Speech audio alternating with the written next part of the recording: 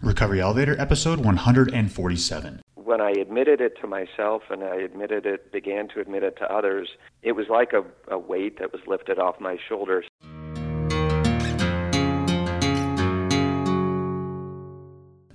Welcome to the Recovery Elevator podcast. My name is Paul. Thank you so much for joining us.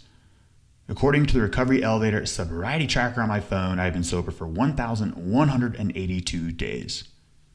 On today's podcast, we've got Greg. He's 54 years old, lives in Las Vegas. He's been sober since October 28th, 2016, and he's a father to two lovely daughters. One thing he says in his interview that I absolutely love is he doesn't look at sobriety as if he's giving something up. That is huge. And before we get any further, let's hear from Cafe RE. The most important thing I've learned while doing the Recovery Elevator podcast is we can't do this alone. Believe me, I tried for over 2 years and it was painful. So here's the good news. With Cafe RE, you get access to a confidential and unsearchable Facebook group 24 hours a day. There you can get instant accountability and genuine connection with others who also wish to lead a life without alcohol. In Cafe RE, you'll find that being sober is a tremendous opportunity and not a sacrifice. For $14 a month, you can join the conversation, be paired with an accountability partner, attend educational online webinars, attend online meetups, attend in-person Cafe RE meetups, and participate in book club. Go to recoveryelevator.com and use the promo code OPPORTUNITY to waive the setup fee. Again, use the promo code OPPORTUNITY to waive the setup fee. I hope to see you there. Okay, let's get started. I want to talk to you guys about the views that the scientific world and just the general public have on alcoholism. You've heard me say several times on this podcast that alcoholism is a disease. In fact, in 1956, the American Medical Association classified alcoholism, addiction, as a disease. And as far as I know, it's still classified the same. But I wanted to share some different viewpoints with you guys.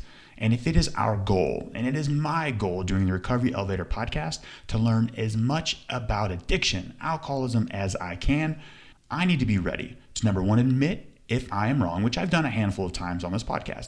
And number two, I need to be ready to go places where I hadn't previously wanted to go before. I need to be ready to change my mind and say, hey guys, I was wrong. Addiction is not a disease. So I'm going to cover the three basic camps of addiction, and then I'm going to give my own 2 cents. But before we start, let's first define addicts. Alcohol, in my opinion, is the most addictive drug in the entire world. So therefore, moving forward in this podcast episode, when I use the word addict, I'm referring to alcoholics. Oh yeah, and a lot of information I'm getting for this podcast episode came from an article I read in the Scientific American, and this link to this article will be included in the recoveryelevator.com episode 147 show notes. And thank you again, Randy, for doing such a great job with the show notes. The prevailing wisdom today is that addiction is a disease. This is the main line of the medical model of mental disorders with which the National Institute on Drug Abuse, the NIDA, is aligned. Addiction is a chronic and relapsing brain disease in which alcohol use becomes involuntary despite its negative consequences.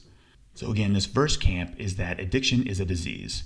So the idea here is, roughly, that addiction is a disease because alcohol use changes the brain, and as a result of these changes, our drinking becomes compulsive, beyond the voluntary control of the user. In other words, the drinker has no choice, and his behavior is resistant to long-term change. Now, this way of viewing addiction has its benefits. If addiction is a disease, then addicts are not to blame for their plight, and this ought to help alleviate stigma and open the way for better treatment and more funding for research on addiction. This is the main rationale of an awesome article that was recently published in the New York Times, which describes addiction as a disease that is plaguing the U.S. and stresses the importance of talking openly about addiction. And this seems like a welcome change from the blame attributed by the moral model of addiction, which is basically the moral failing. And this basically says that addicts are nothing more than weak people who make bad choices and stick with those bad choices. Yet, though there are positive aspects to seeing addiction in this light, it's a disease, it seems unduly pessimistic. And though no one will deny that every behavior has neural correlates and that addiction changes the brain, this is not the same as saying that, therefore, addiction is pathological and irreversible. And there are reasons to question whether this is, in fact, the case. From everyday experience, we know that not everyone who drinks becomes addicted to alcohol, and many of those who do become addicted to alcohol can quit on their own, and that people don't all quit with the same ease. Some people manage to quit on their first attempt. They go cold turkey and that's it. For others, including myself, it takes multiple repeated attempts, hundreds of day ones. So that's the first camp. The second camp will say that alcoholism is not a disease, but it's also not a choice, aka moral failing. In a book by Mark Lewis, The Biology of Desire, Why Addiction is Not a Disease, Mark, a neuroscientist and former drug addict, argues that addiction is uncannily normal, and he offers what he calls the learning model of addiction, which he contrasts to both the idea that addiction is a choice and to the idea that addiction is a disease. Lewis acknowledges that there are undoubtedly brain changes as a result of addiction, but he argues that these are the typical results of neuroplasticity in the learning and habit formation in the face of very attractive rewards. In reviewing a number of case studies, Lewis argues that most addicts don't think they are sick, and this is good for their recovery, and that the stories of people who have overcome their addiction, instead of impotence and disease, speak of a journey of empowerment and of rewriting one's life's narrative. That is, addicts need to come to know themselves in order to make sense of their addiction and to find an alternative narrative for their future. In turn, like all learning, this will also rewire the brain. So that's the second camp. Now here's the third. Taking a different line, psychologist at Harvard University Gene Heyman, in his book Addiction, A Disorder of Choice, also argues that addiction is not a disease, but sees it, unlike Lewis, as a disorder of choice. Heyman presents powerful evidence not only that just about 10% of people who use drugs get addicted, and only around 15% of regular alcohol drinkers become alcoholics, but also that around 80% of addicts overcome their addiction on their own by the age of 30. These people do so because the demands of their adult life, like keeping a job or being a parent, are incompatible with heavy binge drinking. Now there's something familiar with those numbers. The very first book I read on recovery on January 1st, 2010, this book is still my favorite. It's Beyond the Influence by Catherine Ketchum. In her book, she mentions that 10 to 15% of people have a genetic predisposition to become an alcoholic, if, of course, they drink enough. So that's actually almost in line with what Hayward is saying, that 80% of people can overcome their addiction, their drinking problems on their own, while some, roughly 10 to 15%, become addicted. Again, that 10 to 15% has a genetic predisposition. Okay, back to the thinking with Camp 3. Now, this might seem contrary to what we are used to thinking, and it is true there is substantial evidence that addicts often relapse, but most studies on addiction are conducted on patients in treatment, and this skews the population sample. For most alcoholics never go into treatment, and the ones that do are the ones, the minority, that have not managed to overcome their addiction on their own.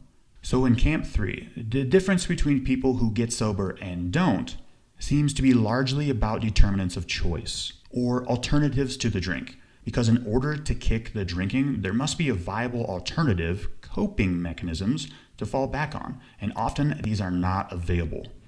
You've heard the word coping mechanism a lot in the past 10 podcast episodes. We alcoholics, we don't have good coping mechanisms. So with Camp 3, although choices are in principle available to the alcoholic, viable choices for people are largely dependent on determinants of choice beyond their control, and this can mitigate their responsibility.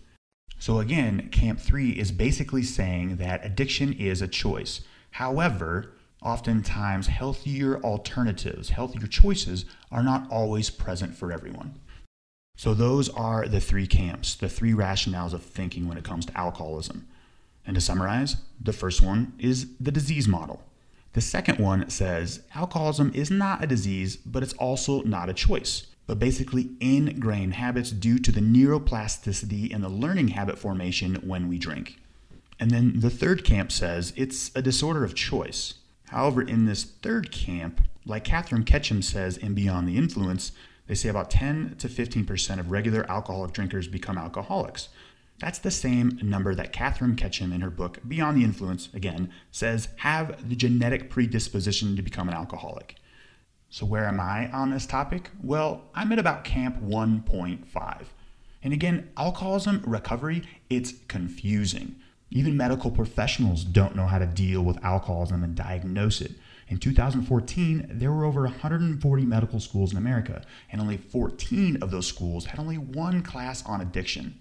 So my take on this is, yes, it is a disease that we have a genetic predisposition, that we alcoholics, if we drink enough alcohol, we will eventually become addicted to alcohol. And if you are genetically predispositioned to become an alcoholic, it's oftentimes your environment that pulls the trigger on that gun, which your genetics preloads. So yes, it is a disease in my opinion, but I'm a little confused on one thing. You've heard me say in previous podcast episodes that everybody who drinks alcohol will eventually become addicted to it. That's like baldness. If all guys were to live to be 500 years old, nobody would have hair at age 500. Fortunately, I don't think I'm going to go bald in this lifetime. However, if I were to live to be 500 years old, I would be completely bald. And that's another rationale of thinking when it comes to alcoholism, that everybody will become an alcoholic if they drink enough alcohol and we have enough time. For example, I became an alcoholic at age 21, 22. My brother, who is now a normal drinker, might become an alcoholic at age 312. But we're not going to live that long to find out. When I got my DUI in July of 2014, I had to fulfill some classroom DUI classes. And that was the type of thinking in the workbook that we had to do, that everybody will become addicted to alcohol. And it's your environment and your genetic makeup that will determine when you become addicted to alcohol. Some people will become addicted to alcohol within a reasonable lifespan, 0 to average age of 83 years. Or if we did live longer, you might become an alcoholic at age 200, 300, 412. And then there's the other side of the fence, which I've also said on this podcast, is that roughly 10 to 12%, and this is for Caucasians, have the genetic predisposition to become addicted to alcohol if they drink enough alcohol. Now, this contradicts what I just said, that everybody will eventually become addicted to alcohol. So guess what? I'm totally fine not knowing where to be, but I can give you this, Recovery Elevator audience. It is my commitment to get to the bottom of this, and I will. Well, I'll try my hardest, and guess what? That's the best that I can do. And before we get to Greg, I want to talk to you guys about the Recovery Elevator Social in Dallas on Saturday, January 20th at the Marriott Residence Inn near Dallas DFW Airport. This social will take place from 7 to 9 p.m. and will be a great way to get the new year started off right. You can go to recoveryelevator.com/Dallas for info and tickets. Space is limited, so don't wait. All right, let's hear from Greg. Greg, how are you? I'm doing great, Paul. It's great to be on the show. Really looking forward to talking to you. Perfect. Thank you so much for joining us, Greg. You know what? I'm going to answer this question for you. Greg's been sober for 361 days. He hits 1 year on October 28th. Congratulations, Greg. That's freaking awesome. Thanks, Paul. It is. In fact, I was going to ask you if you could help me do the math, because I know how many days I have left to go before I get to my 1 year anniversary, but I didn't know how many I had gotten to this point. And I know you're great in math, and in 5 days it'll be 1 year, and I'm excited about that. It's been a great year, but I'm really looking forward to the next year and the year after that. And recovery is awesome. Thanks for the compliment on the math. I was close to blundering 365 minus 4, but we pulled it out. And before we get any further, Greg, give listeners a little background about yourself, maybe where you're from, what you do for a living, how old are you, do you have a family, and what do you like to do for fun? Yeah, so I'm 54 years old. I live in Las Vegas. I'm an attorney, but I've spent the most recent part of my career kind of working in HR and human resources. I say that, I kind of jokingly say I'm in recovery from the law, but I'm married. I've been married for 26 years. My wife is awesome. I've got 2 amazing daughters. One is 22, the other's 18. And I love to run, cook, travel, do a lot of things outside. And I got to tell you that I've done all those things for all my life, but they're so much better in recovery, especially the running and the exercise. I feel better physically, mentally, emotionally, and life is good. Las Vegas is kind of a funny town to be sober in, but you can get in trouble anywhere, and you can also be sober anywhere. So that's kind of my outlook.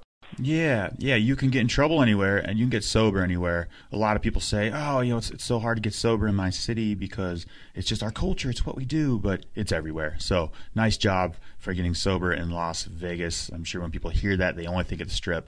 But yeah, there's a world of community, there's a recovery network everywhere. So nice job on that. And Greg, back it up a little bit, my friend, man. So talk to me about when you first started to realize or first started to notice that you perhaps might not drink normally. It's as you've said many times on your podcast. I think it's a progressive disease. Now that I'm on the other side of it and sober, looking back, I can see the signs. I've never been a normal drinker. I've always had trouble knowing when to stop, and even back as far as high school, college, after college. So I think that just when I look back on it, I see the signs, and had I been a little bit more self-aware during the time, I might have taken steps earlier to stop it. But I feel blessed that I still have a lot of life left, and I'm sober now and really loving it. But it's one of those things where I've always had kind of a love-hate relationship with alcohol. I've loved it, but it's also been the source of a lot of bad decisions I've made in my life, and a lot of pain that I've caused other people and difficulty that I've had. So I don't know that there was one particular moment. I think it was kind of a progression that finally culminated in an event about a year ago, just short of a year ago, that that really was the turning point in my decision to quit drinking and kind of turn my life around. So can you tell me about a time you mentioned that you didn't really know when to stop?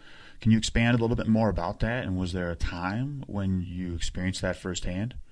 Yeah, there were a lot of times. So, typically if we were, if I was having people over at our house for dinner and we were drinking, I would always be the one who would continue after the meal was over. Or if I was out with friends and, at some point the party would start to wind down, and I was always the one who wanted to continue. So I never really had the ability to just stop. And I think you've mentioned before in your podcast that, in your earlier days, if you were out at a restaurant and you saw somebody left a half-full drink or a half-full beer, you couldn't believe what they were doing. I was that guy. I'd see the table next to me and somebody leaving a drink and heading for the door, and I was shocked. How could you do that? That's such a waste. So I just didn't have the ability to turn that switch off. And when you're 20 years old and in college, that's one thing. But when you get into your 30s and 40s and have a family, it's a completely different scenario, and it's not healthy and it's not good. And eventually, I just decided that was. It's not something I wanted to continue doing. I didn't want to live my life that way, and I knew that there was something better and healthier, and I made the decision to stop. It really has been a blessing for me. So when it comes to drinking poison, which alcohol is, we get our on and off switch permanently stuck on. Just think about that for a second. That's a dangerous and volatile situation right there. And if you really think about that for what it is, we get stuck drinking. We can't stop, and I couldn't stop personally. And eventually, I was going to go down a slow and progressive path to death, and I was headed that way. So nice job for you too, Greg, to recognize that, because a lot of people don't recognize that. Now, 351 days ago, was it something that happened? Was it your rock bottom moment? And if not, can you describe your rock bottom moment? Yeah, it absolutely was. So what happened was that summer, the summer of 2016, I played on a softball team with my company, and for some strange reason, we won the league championship. So I decided to host a post-season celebration at my house, and had some of the team over. It was a Friday night, and we started drinking. We were celebrating. Started out drinking beer, and then I think we switched to margaritas. After that, we stopped the margaritas and just started drinking shots of tequila. And of course, as you can imagine, it just got out of hand. I drank way too much. I blacked out. I got sick. Now, these are guys, most of the guys on the team are a lot younger than me. Most of them are single. I'm not sure why I thought I could keep up with them, but that's what happens after you've had a few margaritas. And it just was it was just a bad scene. My daughter had been out for the evening with friends. She came home, kind of found me in that state. My wife was home. She was, completely upset and disgusted. And the next morning I woke up, it was probably about the lowest I had ever felt in my life, physically, spiritually, emotionally, just wrecked. And I decided that, it was time to make a change. I didn't want to do that anymore. It was ruining my relationship. It wasn't the person I wanted to be. And, from that point forward, I really started to change. I went out for a long walk that day. It was a Saturday. I called a good friend of mine who I know was in recovery. Great shout out. His name is Mark. If you're listening, I can't thank you enough. Had a long talk with him about what he had been going through, and he gave me some suggestions about what I could do. Over the course of the next several days, I reached out to my brother. I told him, I admitted to him that I was an alcoholic and I was going to take steps to try to turn my life around. A few days after that, I told my parents to really start creating some accountability. And it was so kind of liberating to be able to tell people for the first time in my life. And I think there were those around me who knew that I had a drinking problem, but I had never admitted it, and I had certainly never asked for anyone's help. And taking that first step really was, it was kind of transformational. Sometime during those first few days, I found your podcast and listened, I think, to the first one. And then over the course of the next several months, I listened to every single one. I'm a runner. I used to listen to only music, but I started listening to the Recovery Elevator podcasts and just found them to be, very inspirational, very educational, learned a lot, and a lot of what I know about recovery came from those podcasts. And then I started, I think that first Friday, which would have been a week, I went to my first Celebrate Recovery meeting. Walked in, didn't know a soul, didn't know what I was getting myself into, and really found a connection with the people and with the program, and have been going ever since, coming up on a year now. So that really was that night, and then that next day was really the bottom. But from that, as you say, on the recovery elevator, it's, we took the stairs down, we got to take the elevator back up. And that was the first step in heading back up, and it's been a great ride ever since. Hey, thanks for listening to the podcast, Greg. I highly appreciate it. And I've messed up the end before too. We took the elevator down and the stairs back up. Sometimes Ty, who edits the podcast, she's like, "Paul, you said it opposite again." I'm like, "Oh, thanks, Ty. I appreciate it." But yeah, you just covered like 3 hours of material right there. So you're just like dropping value bombs. My pen ran out of ink. Nice job. But I want to back it up a little bit there. So Clear Eyes, sure. Full Hearts, Friday Night Lights reference. You win state or you win league, and the next day you wake up and you're broken spiritually, mentally, physically. I think you said emotionally, and that's the three fulcrums of this disease of how it attacks us. And tell us more about that feeling when you were just beaten down spiritually, mentally, and physically. Yeah, I mean, obviously, physically, it was probably one of the worst hangovers I ever had in my life, and I literally had to clean up the mess from the night before. But I guess that's a metaphor for the mess that I had created in my life. My wife, I think, was about had run out of patience. If that had happened one more time, I'm sure she would have left. And so the relationships that I had formed in my life were falling apart. Emotionally, I was completely drained.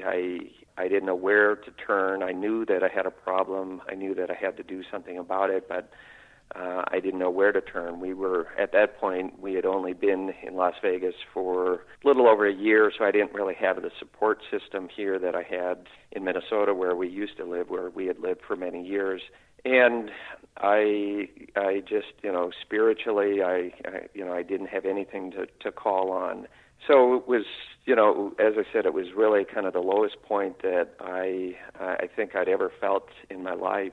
When I admitted it to myself and began to admit it to others, it was like a weight that was lifted off my shoulder. So it was really kind of a roller coaster of emotions. On the one hand, I felt just completely drained, but I also felt hopeful and optimistic about what was to come. There had been prior occasions when I knew that my drinking had been out of control or gotten out of control and was excessive, and I would try to cut back, but it was always just, okay, I'm going to stop drinking or I'm going to cut back a little bit. But this really felt very different. It was not just giving up to drinking, but really trying to make some fundamental changes in my life that would coincide with being sober.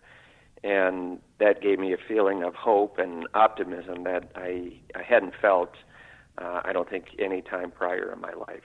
Greg, I love your day one of sobriety, October 28th, 2016. You said you got up, you went for a walk, you called your friend Mark. Great name. My brother's name, Mark. I also couldn't do it without my brother.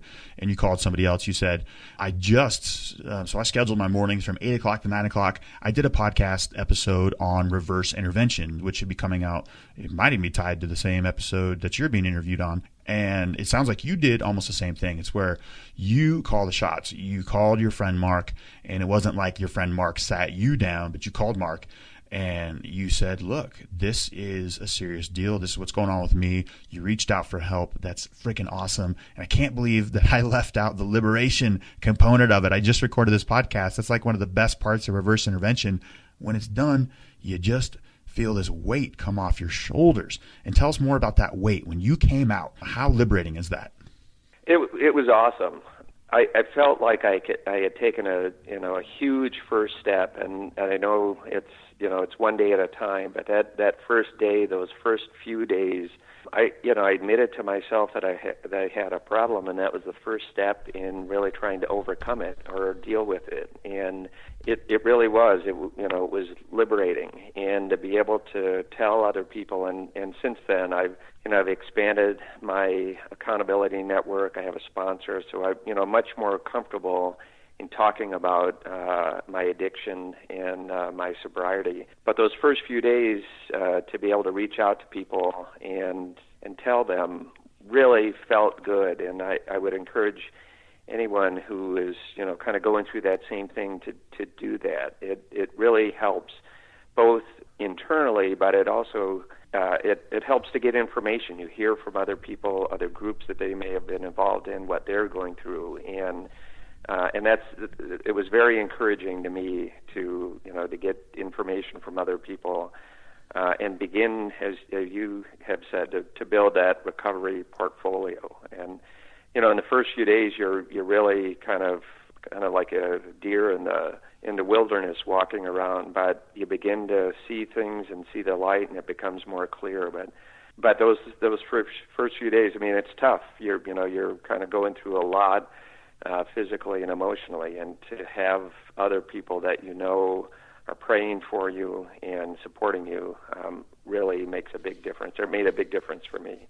And one of my favorite things about doing a podcast is I get to learn about resources. There are so many resources out there in recovery, and I'm in recovery myself. You probably already knew that. And tell us more about Celebrate Recovery. We've heard about AA, we've heard about LifeRing, Smart Recovery, Refuge Recovery. Some are 12-step based, some are non-12-step based, some are Buddhist based, et cetera, et cetera. Tell us about Celebrate Recovery. Yeah, so Celebrate Recovery is a Christ-centered 12-step program, and we believe that God is our higher power, and through His grace and His mercy, we can overcome our addictions. And it really is, I got into it because of alcohol, but it really is for any addiction that you might have, whether it's drugs, gambling, pornography. We say that we help to overcome your hurts, hang-ups, and habits. So there are people who are dealing with all sorts of issues, codependency, food issues, but what I think makes it different from some of the other programs is that it's a Christian-based program, so that we call on God as our higher power, and we rely on Him to help us work through whatever issues that we're working on. And they're all over the country. I think Celebrate Recovery was started at a church in Southern California, but it's spread around the country, and in fact, I think around the world. But typically, what a night looks like, and they're based at local churches, so you can go online to Celebrate Recovery and find a group near you. But what the evening looks like is there's usually a meal, and it's usually an hour meal, barbecue or pizza or something, where you can come and just walk right in and have something to eat. Then they have a large group worship that consists of music, praying, and then either a message from one of the Celebrate Recovery leaders or a testimonial from somebody who is in recovery and tells their story. And then after that, we break into small groups, and there are usually 4 or 5 different small groups. They're separated by gender, and you may have a small group on chemical dependency, which would be alcohol, drugs. You may have one on sexual purity issues, and then typically there's one on life issues, so anything that you're dealing with. And then after that, we come back together for a large group, and there's just fellowship, dessert, coffee, and fellowship, and that's it. And I go to a couple of them. I go to one on Friday nights, and I go to another one on Monday night, 2 different groups. And I've really found it to be very, very helpful. And I love the fellowship. And what I would say, I know that, for some people, religion Christianity is a little bit difficult, depending on how you may have been brought up. But I'd give it a try. It's non-denominational, so whatever faith background you come from, it doesn't matter. And we say, give it a try. Give it 60 days, and if after 60 days you're not happy, we'll refund your misery, and you get all your misery back, and you can go on. But I have found it to be very, very helpful. I was raised in a Christian family, so to me it's comfortable. But I really like the music. I think that there's something very powerful in singing and worshiping through music. Brings you together, and I've found that through God's grace and mercy, I've really been able to not just give up drinking, but really change my life. I'm much more at peace, much more patient, and I really feel like God is calling me and has a plan for me, and this recovery is just a small part of that. And a lot of that has come through the faith and the guidance that I've found in Celebrate Recovery. So if I'm hearing you correctly, you're telling me that Celebrate Recovery starts off with a barbecue, a pizza party, and then you guys sing songs, and you break off into small groups. Man, I gotta rethink my recovery program. And if you don't like Celebrate Recovery, you can go back to the pit of doom or the pit of misery. Dilly dilly. Actually, that's a line. That's a line from a Bud Light commercial, but it's a pretty funny commercial that's out right now. Dilly dilly. But yeah, I mean that sounds awesome, and it's just another niche. There's so many recovery resources out there, and there are a lot of people that have that hiccup with God. But I'm sure you can still go and replace the higher power with whatever you want. But it sounds like this is more of a religious approach, which is awesome. It's just another resource to check out. And you mentioned you have a sponsor, and you guys do the 12 steps, or you mentioned there are steps. Tell us more about that. Yeah, glad you asked. So Celebrate Recovery has something called a step study. It's a year-long class or study that you do with a small group of men, and I started doing it in May. And we follow the 12 steps of AA, and you work through those. There are a series of small workbooks that accompany the group. And we meet weekly for a couple of hours, and the way it works in Celebrate Recovery is you start out, and the group for the first couple of months is open, and people can join it or drop out, and you get to a point, I think, around the 3rd or 4th step where the group closes, and that really is so that you can develop relationships with the other people in your group. And you work through the steps together, and it's led by somebody. In our case, there are two co-facilitators who have already been through an entire year-long step study. And then as part of that, you have a sponsor. I found a sponsor who I met in Celebrate Recovery, and another shout out, his name is Mike. And Mike, if you're listening, I can't thank you enough for everything that you've done for me. And so you just work through the steps over the course of a year, and then once you're through it, you can sponsor somebody else if you choose to. And I've met several people who have been through step studies 2 or 3 times, and I think depending on kind of where you're going through in your life, it probably changes a little bit each time you do it. So it's based on the 12 steps of Alcoholics Anonymous, but because it's part of Celebrate Recovery, it's also kind of a Christ-centered 12-step program. Greg, there's a couple things I like about that. Number one, again, the pizza and the barbecue, that sounds awesome. But most importantly, you can go to 50 AA meetings and meet 0 people. That's tough to do. But I remember going to a lot of AA meetings. I didn't speak. I'd go in there a couple minutes after it started. I'd sit down, and then either I'd leave a couple minutes before it ended, or we'd do, keep working it if you work it, and I'd bolt out the door. I'd meet 0 people. It sounds like with Celebrate Recovery that it's tough to go there and keep your mouth shut. And it sounds like it's built to build that fellowship, the community, which is the most important part of recovery. Every program is based on that pillar.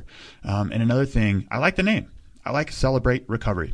Alcoholics Anonymous, to me, like the anonymous part. Am I ashamed of something? Should I be hiding something? I get what is said in those meetings needs to stay there, but I'm not so hot on that name. I like the celebrate component. I'm happy to be where I'm at right now. I look at it as an opportunity and not a sacrifice. And more on that note, in the email you sent me, you mentioned that you've been successful in this past year's sobriety with that method of thinking, is you look at it as an opportunity and not a sacrifice. And comment a little bit more about that. Yeah, that's exactly right, Paul. It is really a celebration, and it's very optimistic, very positive, the whole idea of celebrating recovery. And for me personally, there were times in the past where I tried to give up drinking, and I saw it as having to give up something, having to quit something. And with that mentality, for me, it didn't work. This time around, I really feel like I've gained so much. I've gained, obviously, my sobriety, but I've gained peace and happiness and joy and serenity. And every day I wake up and I'm thankful for not just my sobriety, but for my life, for everything that I have. And so I really look at recovery as something that I've been given. It's a gift that I have, and I'm going to make the most of it every single day. So for me, it really has been a kind of a complete 180 in my thinking about alcohol and my life, and a lot of that I really attribute to Celebrate Recovery, and what I've learned and the people that I've met there are so there. And I met people whose stories are so much tougher, who have been through so much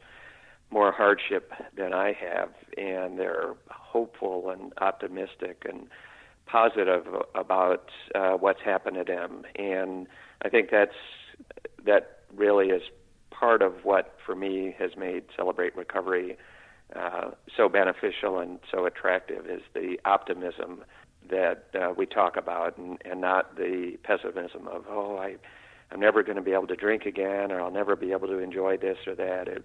There really is much more of an emphasis on looking forward and the gift that we've all been given in overcoming our addictions. I'll never be able to drink poison until I barf again. In reality, we're not giving anything up. That's the foundation of it.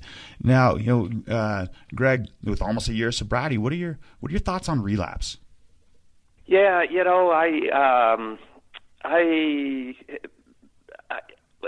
I'm kind of struggling because I don't know. I mean, I've heard you talk a lot about it, and I really appreciate your approach to it, which is, it may happen. I hope it doesn't, but if it does, I'm not going to beat myself up over it. So I try not to think about it too much. I really try to focus, one day at a time, but it may happen, and if it does, I'm going to get my 1-day chip again and my 30-day chip and start over. But I really feel as though I'm, every day I get a little bit stronger, get a little bit more comfortable in my recovery. So I hope that it doesn't happen. But I know, you've talked about the ism, the incredible short memory, and it might. And, we go through some difficult things in our lives, and you never know what life is going to throw you. So I think that I don't want to say never, but I'm praying and hoping that I don't have a relapse and I just continue on the path that I am right now. Greg, I think that's a great way to look at it. It's in the back of our mind. It can happen. If it does, I'm going to get my 1-day chip again. And this is for me speaking. If it does happen, I'll get my chip again. I'm going to not beat myself up. And I'm going to get back on it. That's not the plan, though. My goal is to stay sober for many, many years to come to the pit of joy, dilly dilly. But if it does happen, It happens. But that's not the plan. So we have reached the rapid fire round. Greg, if you can answer these questions within 30 to 60 seconds, that would be great. Are you ready? I'm ready. Number 1, Greg, what was your worst memory from drinking? Yeah, it was definitely not quite a year ago, waking up that morning after the party with the softball team and just, I couldn't remember part of the night, but what I could remember was pretty bad. And that was the low point, but from there I started heading back up. So there was some positive that came out of it, but that was pretty bad. And next question, we've all heard of the aha moment. When was your oh shit moment indicating you really can't control your drinking? Yeah, I don't remember exactly when this happened, but there was a time a few years ago when one of my kids had something that I had to go to, whether it was a concert or an event that I knew was going to interfere with my drinking. It was on one of my drinking nights, and it really bothered me that was going to cut into it or prevent me from doing it. And I thought, man, that really is kind of twisted thinking, that I'm getting upset over having to spend some time with my family because it was going to interfere with my drinking. And I think I at that point thought, boy, this something is not right here. Yeah, and with 361 days of sobriety, what's your plan moving forward? How are you going to get 362, 34, 365? Well, doing this podcast today has been great. I was coming up on my 1-year anniversary, and so this has really helped. It's 1 day at a time, but as I said, I'm in the STEP study. We're about halfway through, so I'm going to finish that. I really want to give back, be of service. I'm going to keep listening to the Recovery Elevator and keep going to Celebrate Recovery and doing the things that I have been doing and just trying to build on them. And Greg, in regards to sobriety, what's the best advice you've ever received? The best advice I ever received is on one of your podcasts, and that's focus on the similarities, not on the difference. I think I heard that early on, and it's shaped my whole way of thinking and really has been very, very helpful for me.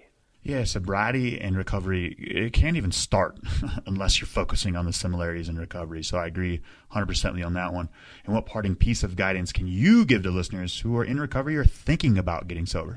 Yeah, what I would say is if you think that you might have a problem, is reach out to just one other person, somebody that you trust, that you know, and just tell them or ask for their guidance. And you don't have to announce it on Facebook. You don't have to walk into a meeting, but reach out to one other person and have a heart-to-heart conversation. And if it's somebody who's in recovery, that's great. But if not, that's okay too. But get somebody else's perspective their support and their guidance and go from there. And it's almost like you can selfishly reach out to somebody because, like you mentioned earlier, the feeling is so liberating. It just feels great to do it.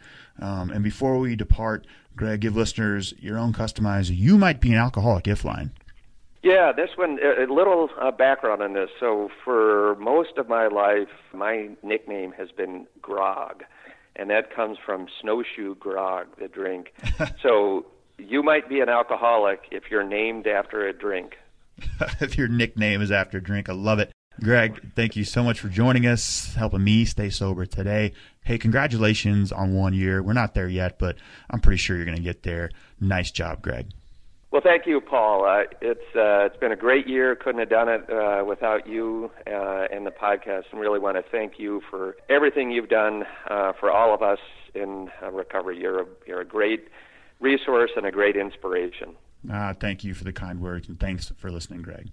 Congratulations to Elliot, who just hit 4 years of sobriety. In episode 41, that was his interview on the Recovery Elevator podcast. He only had 2 years of sobriety. He was also interviewed in episode 52, where we do a recap of the value bombs that I learned during my first year of podcasting. Of all my interviewees on the Recovery Elevator podcast, Elliot is the one that gets the most requests by listeners to say, hey, can you get me in contact with Elliot? He seems like he's got his stuff together. Okay, Recovery Elevator, we took the elevator down. We got to take the stairs back up. We can do this.